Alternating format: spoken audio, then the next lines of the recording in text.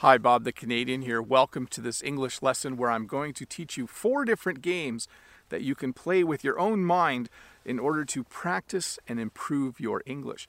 These are games that you can play when you're by yourself, maybe sitting on the subway, maybe when you're driving, maybe if you're sitting on something like a park bench.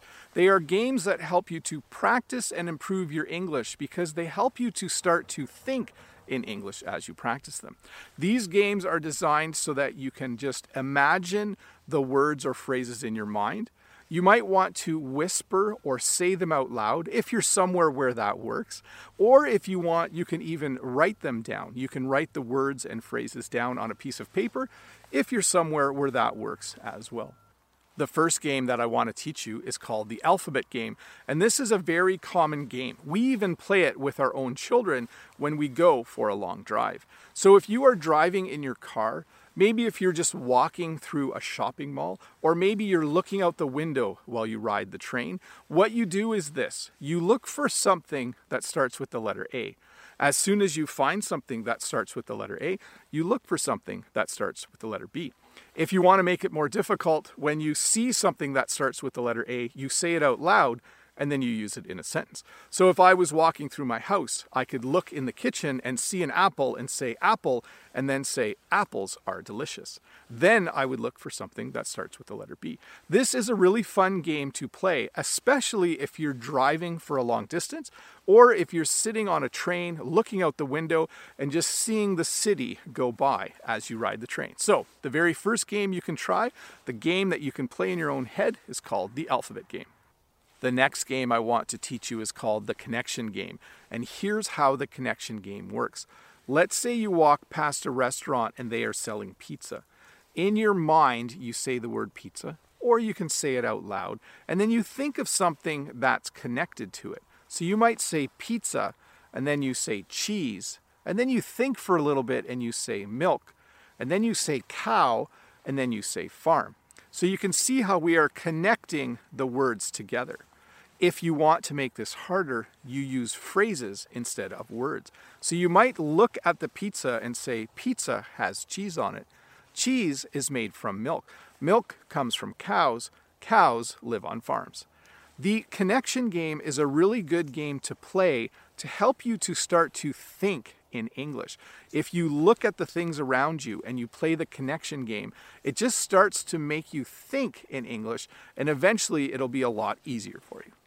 The next game that I want to teach you is called the opposites game, and this is a great game to play if you're somewhere where it's really busy, like at the grocery store, maybe at the train station, or while walking along the street.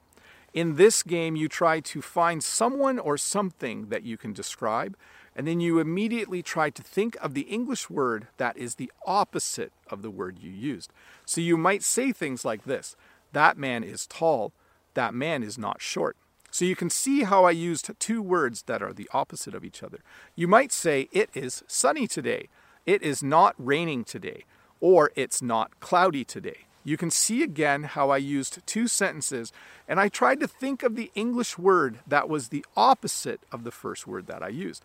You might also say something like this: that car is going fast, that car is not going slow.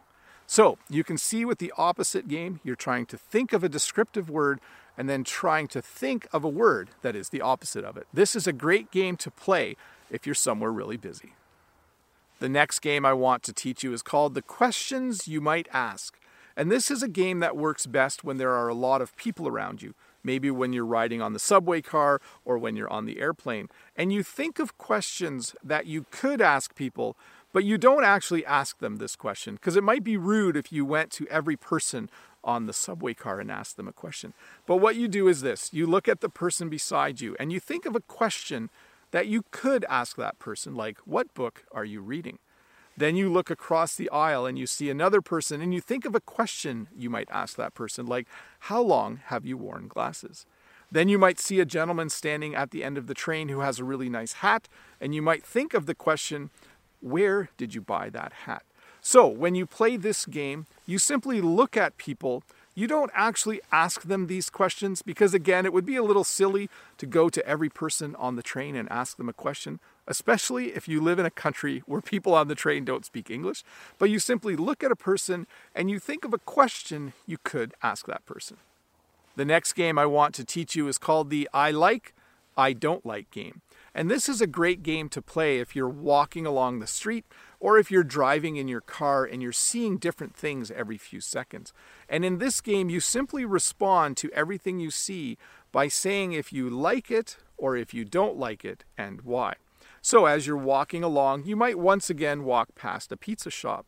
So in your mind, you would say, I don't like pizza. Or you would say it quietly out loud. Then you need to say why you don't like pizza. So you would say, I don't like pizza because I don't like how it tastes. As you walk along, you might see a dog and you might say to yourself, I like dogs.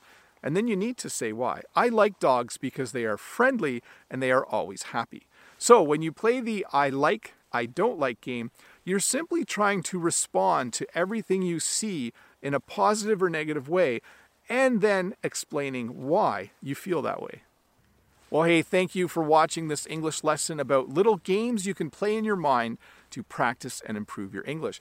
If this lesson was helpful for you, please give me a thumbs up. And if you're new here, don't forget to click that subscribe button over there so you get a notification when I do a new English lesson. And if you have a little bit more time, why don't you stick around and watch another English lesson.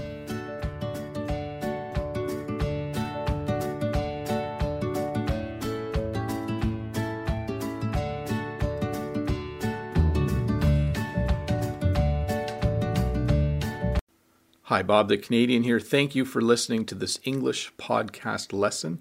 If you would like to support me in the work that I do as an online English teacher, please visit patreon.com/Bob the Canadian.